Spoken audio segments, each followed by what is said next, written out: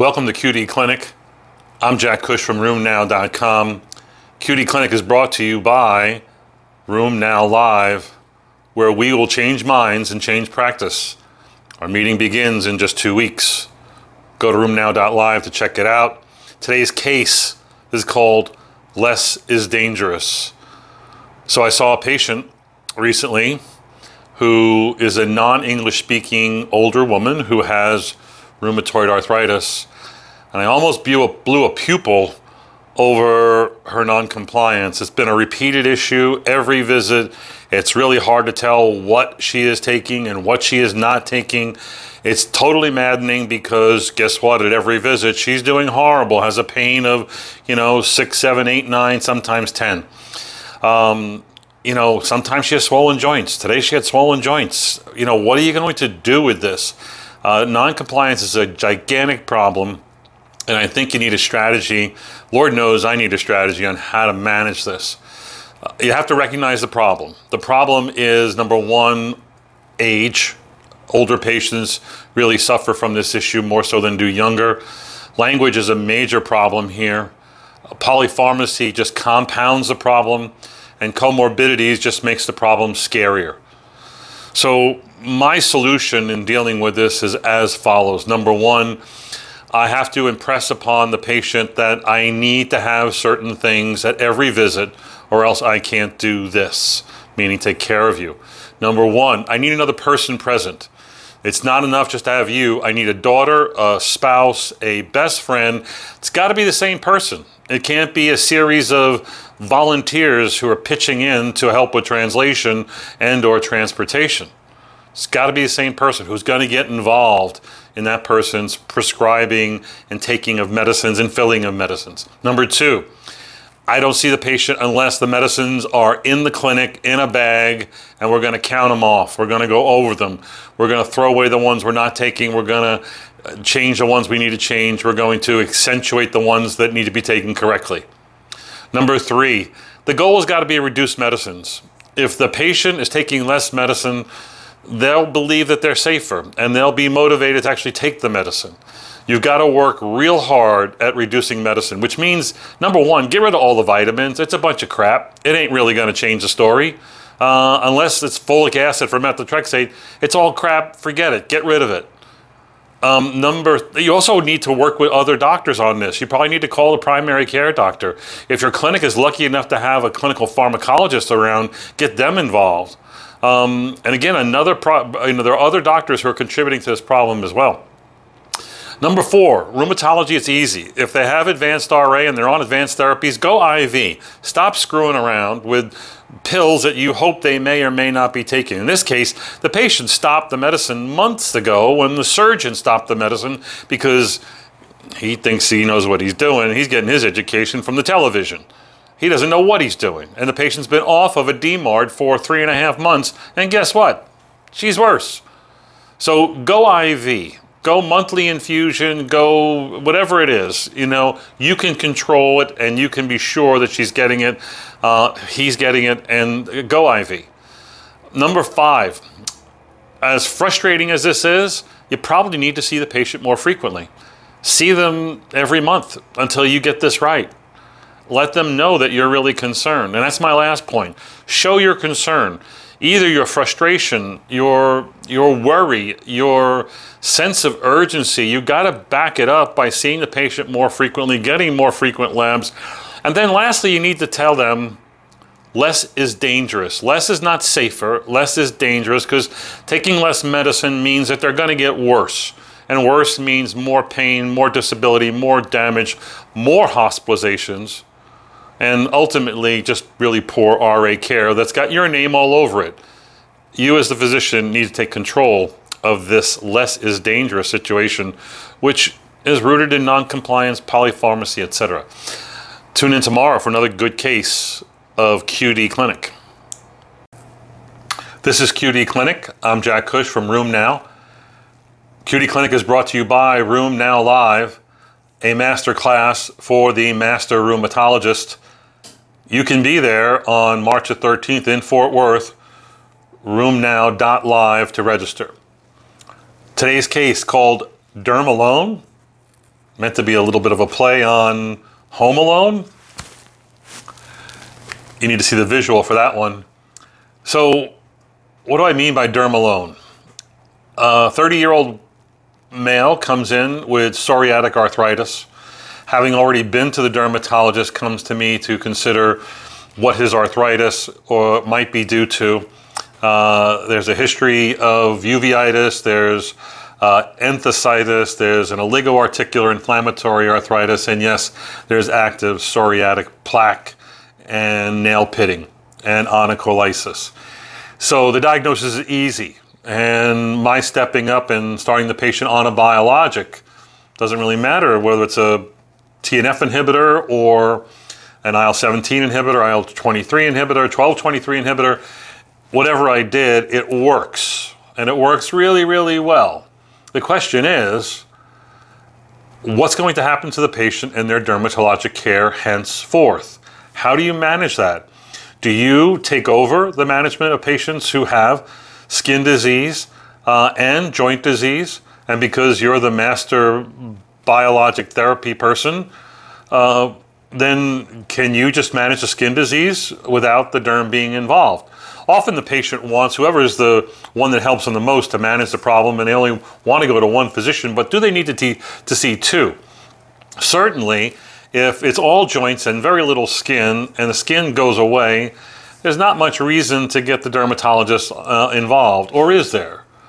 I tend more often than not to keep the dermatologist involved, one, by getting copies of my notes just so they can see what's going on, but reasons why, and I'll give you a few, why you should send those patients back to the dermatologist for at least an annual visit would include mild to moderate skin or nail disease that might require other therapies other than the biologic. Topicals, I have no clue. They're all 0.1% ointments, creams, salves, poultices, God knows what it all is. And to me, they all look the same, and I don't want to have to refill not a one of them. The extent of my topical steroid prescribing goes to 1% hydrocortisone cream from Walgreens. That's about it. So yeah, mild to moderate disease that may require topicals, maybe even Geckerman's therapy, UV therapy, or maybe even other therapies. It would be smart to have them involved. Secondly, there are some people who have really severe disease and are going to need the ongoing input. Remember, you're the low-hanging fruit on the therapeutic challenge here. Treating the joints is a whole lot easier than treating the skin. So quite often, we'll do fabulous with whatever we do, but the skin is an incomplete responder, and they're going to need more. So you'll need a good dermatologist to manage that. If the skin disease is still problematic and you're on aggressive therapy, combination therapies, and the derm doesn't know what to do, my advice is get a second opinion. Get another derm, maybe someone who's more skilled in medical dermatology and biologic therapy and psoriatic arthritis. Maybe this isn't psoriatic arthritis. Maybe that's why you need a second opinion. But maybe the most important reason to send them back to the dermatologist is to continue that very strong relationship you have with the dermatologist in co-managing these patients. In a perfect world, if you were like Eric Ruderman and others around the country, in Boston they have a combined clinic, Eric Ruderman has a combined clinic at Northwestern, dermatologists, rheumatologists getting together and all taking care of the patient in the same clinic. That would be ideal. But you don't. You live in disparate locations, talk to each other rarely, if ever, but you can talk to each other about these cases, whether it's by phone, by text, by secure messaging, whatever. It fosters a really strong, important relationship between you and the dermatologist that you may or may not need in the care of this particular psoriatic patient, but you may need in the future for another patient with another cutaneous articular condition that only the two of you can manage. I think that's a really smart approach. The other thing is, of course, to consider that the dermatologist will do the skin checks that you don't want to do. You know, doing skin checks means they got to get naked and you got to look at all their skin looking for moles and cancers. And if you don't know this, the package insert for every TNF inhibitor says that patients on TNF inhibitors need to have annual skin exams done annually looking for skin cancer. I know you're not doing it if you're a dermatologist. If my patient's on the table, God forbid that they might have something serious going on. They sit in a chair and keep their clothes on, for God's sakes. So sending them back to having a derm involved to do annual skin checks would be a really smart and important idea. That's it for this edition of QD Clinic. This is QD Clinic. I'm Jack Cush from RheumNow.com. QD Clinic is brought to you by RheumNow.live. So this case is called 7 DMARDs and counting. A CCP positive rheumatoid arthritis patient comes to you with many swollen and tender joints, 11 tender, 9 swollen, a CDI of 32. It's the same as rapid, same as a gas. The patient had previously been treated with methotrexate, etanercept, adalimumab, abatacept, baricitinib, tofacitinib, sarilumab, Kevzara, Otezla, Primilast. Right now, the patient's on a Primilast, sarilumab, and 10 milligrams of prednisone is doing poor. Why is the patient on Otezla? Someone thought the patient might have psoriatic arthritis. This is a strongly CCP positive individual. And the question is, what would you do next? This patient had been doing really, really well for a long time on methotrexate and etanercept, like 7, 8, 9 years, and then boom, out of nowhere, a secondary loss of response. So this is like 7 or 8 DMARDs in, and what are you going to do next? What is your next choice? What do you offer the patient? Here are the offerings, and we have to go with drugs the patient hasn't seen yet. How about sulfasalazine with anakinra, number 1? How about number 2, leflunomide plus rituximab? Number 3, methotrexate plus certolizumab. 4, triple DMARD therapy. 5, some other concoction that only you are known for. Well, the good news is we've put this out to a Twitter poll, and we asked rheumatologists on Twitter, got back 231 responses in 24 hours, and the number 1 answer by 78% of your peers was, that's right, number 2, leflunomide plus rituximab. What do you think was second most common? Methotrexate plus certolizumab at 11%. So that locks up 89% of the choices. Only 8% would do a triple DMARD, and only 2.6% have any faith in anakinra. By the way, anakinra is FDA approved and works in 40% of people the same way etanercept works. But nonetheless, all of you think it's not a good drug, but it is a good drug. It just happens to require to be given once daily. So what's the wrap on rituximab? You put it last on your list because you've got so many other choices. But realize there's a lot of data about rituximab working great as the second biologic. There's a lot of data about rituximab working great as the first biologic.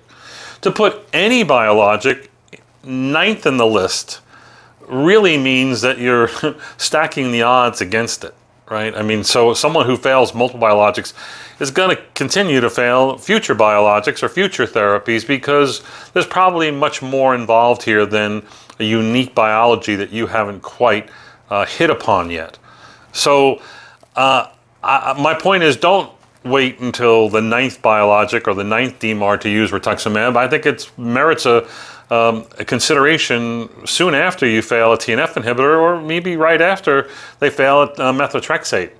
Of course, everybody's afraid of a 1 in 30,000 risk of PML, which, again, that's like chance of getting hit by lightning or getting married to a donkey.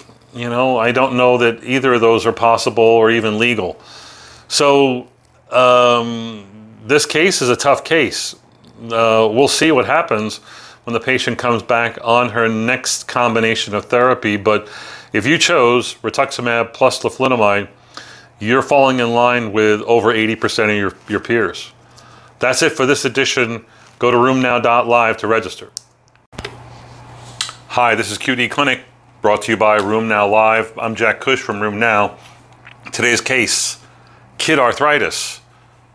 14-year-old comes in with her mom. Mom has rheumatoid arthritis. Worried about her child who's had joint pains going on for the last year. Exam, as you can imagine, largely unrevealing. A number of joints are tender, PIPs and shoulders and hips and knees, but really not much to show despite, 2 hours of morning stiffness, polyarthralgia, no systemic features, a history of a prior ligamentous tear, not necessarily provoked by trauma.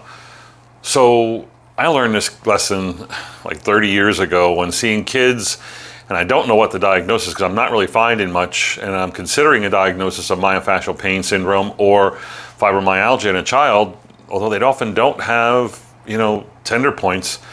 I've been surprised by the diagnosis of hypermobility syndrome. It's really quite common, especially in young adolescent females. It's easy to diagnose, you just have to look for it. And the way you look for it is typical signs of hypermobility, being able to bend your finger back and touch your forearm, being able to bend your thumb inwards and touch the volar first surface of your forearm. I can't get there.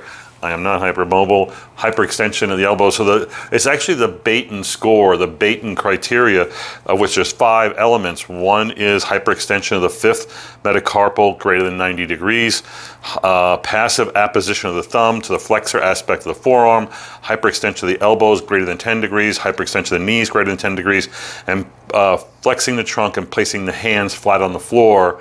Those are all 5 of Baton's score, and then you have to have 4 or more Baton score to meet Brighton's criteria, as long as you have arthralgias and marfanoid habitus and other musculoskeletal findings and extraarticular findings.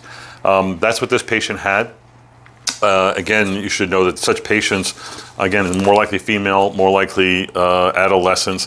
They can have other things, including ligamentous injuries, which this person had, either a marfanoid habitus, flat feet. They may have lens problems. The differential diagnosis is Ehlers-Danlos, Marfan syndrome, osteogenesis imperfecta, homocystinuria, rheumatic fever, or acromegaly. I'm reading from my textbook, rheumanology.com or rktext.com. And I think it's, again, I refer to it all the time. I heard something really smart from a colleague of mine the other day talking about teaching medical students or residents. He held up his cell phone and said, you know what? This is my puck. Imagine it's a cell phone. They should make cell phones in the shape of a puck. Wouldn't that be cool? Especially for people who like hockey. Anyway, he holds up his cell phone to his residents and students and says, I'm not going to ask you anything that isn't already in this thing. So don't memorize anything. Just know how to use this thing, the phone, to find key information. It's true. Rote memorization is a thing of the past. It helps to memorize stuff. But, there's an information glut. Use the phone. You can use the phone to look up stuff on my textbook, rheumanology.com. Anyway, interesting case in an adolescent. I do see adolescents and kids because that was my interest in rheumatology and getting in, was children with arthritis and Still's disease, etc. So that's it for this week. Actually, we'll have one more episode of QD Clinic tomorrow, and check out Room Now Live. The weather for next week, 8 days away in Fort Worth. It's going to be 75 and sunny or partly cloudy. Let's pray for sun, but it's going to be a good meeting in a great city. Hope you're there.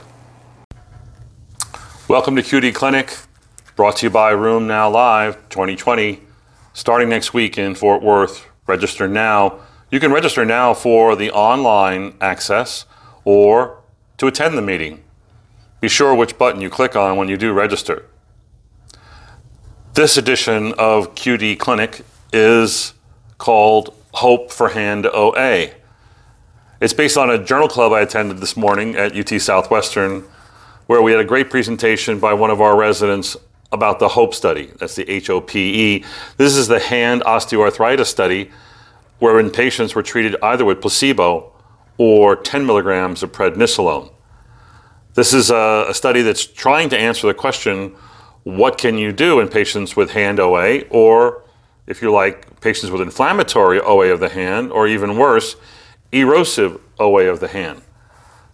In this particular study, they studied 149 patients, and I think that they randomized most of those patients to either placebo or prednisolone, 10 milligrams per day for 6 weeks. After that, they tapered steroids and then withdrew them to see what would happen and reassessed them at week 14. To get into the study, you had to have hand OA, you had to have a swollen DIP or two, you had to have an abnormal ultrasound in many, and 74% had erosive changes. Moreover, if you were taking an analgesic or nonsteroidal, you had to stop it, and you had to have a spike in your pain from 30 to over 50. Well, turns out that was the case for many, but they had to modify that to over 40. So pretty stringent criteria to get in. Nonetheless, at the end of the treatment period, the blinded treatment period, those that were treated with prednisolone did better as far as single pane visual analog scale. I guess I should tell you first that going in, these people weren't simple in that they had an average of 7 tender joints, an average of, I think, 4.3 swollen joints. This is not the kind of RA or OA of the hand I usually see. And clearly, tenderness did improve by visual analog scale. They also, the patients did improve by OMERACT definition of response in hand OA. And they did improve somewhat, a little bit, but significant, as far as powered Doppler ultrasound measurement of synovitis. But that quickly went away when the drugs was withdrawn. MRI studies did not show a difference in either bone marrow edema, a significant difference in bone marrow edema or synovitis between the two groups. So yes, patients did improve, and I think that that was laudable and expected. You know, you can treat everybody with steroids and they all get better. Turns out the people who were on steroids knew they were on steroids. People who were on placebo knew they were on placebo when they guessed. With almost like 90+% accuracy, so you can't really hide steroid effects, not from the patient. And again, while this worked, the worrisome thing was that there were no significant changes on imaging, really, and that the benefits were short-lived, meaning as soon as you withdrew the therapy, there was no sustained responses by imaging or certainly by clinic. There were a few steroid-related toxicities. They did not enroll patients with heart failure or diabetes, so that wasn't really a big issue.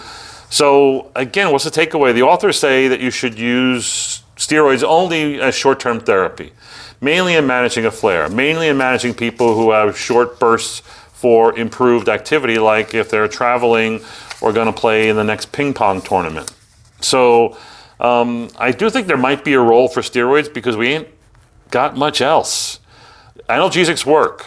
Acetaminophen, nonsteroidals in moderate doses, turmeric, curcumin, even cherry pills have been shown to work at times. What doesn't work, DMARDs, Plaquenil's failed a bunch of times, methotrexate's failed, IL-1 inhibitors have failed, TNF inhibitors have failed. So we got to get something else. I use a little bit of steroids, as I said before, in patients with problematic hand OA. I'll use 2 or 2.5 milligrams of prednisone along with acetaminophen up to 3,000, 4,000 milligrams a day. And then I'll intermittently splint the problematic finger and joints with 2-inch cohesive tape for 10 to 14 days at a time. But I think if you're going to use steroids, 1, use it short term if you can. 2, never use steroids unless you tell the patient about all the toxicities. You're going to get fat, diabetic, hypertensive, stretch marks, cataracts, weak bones, fractures, common infections, pneumonias, hospitalizable infections, bizarro infections, muscle weakness, stretch marks, acne, hair thinning. Can I stop now? Obviously, you want to motivate the patient to either not take the steroids or to certainly get off the steroids if you're going to use it. So there is hope for using some steroids in some people with hand OA. It's just that it comes with a lot of warnings and certain limitations. That's it for this week of QD Clinic.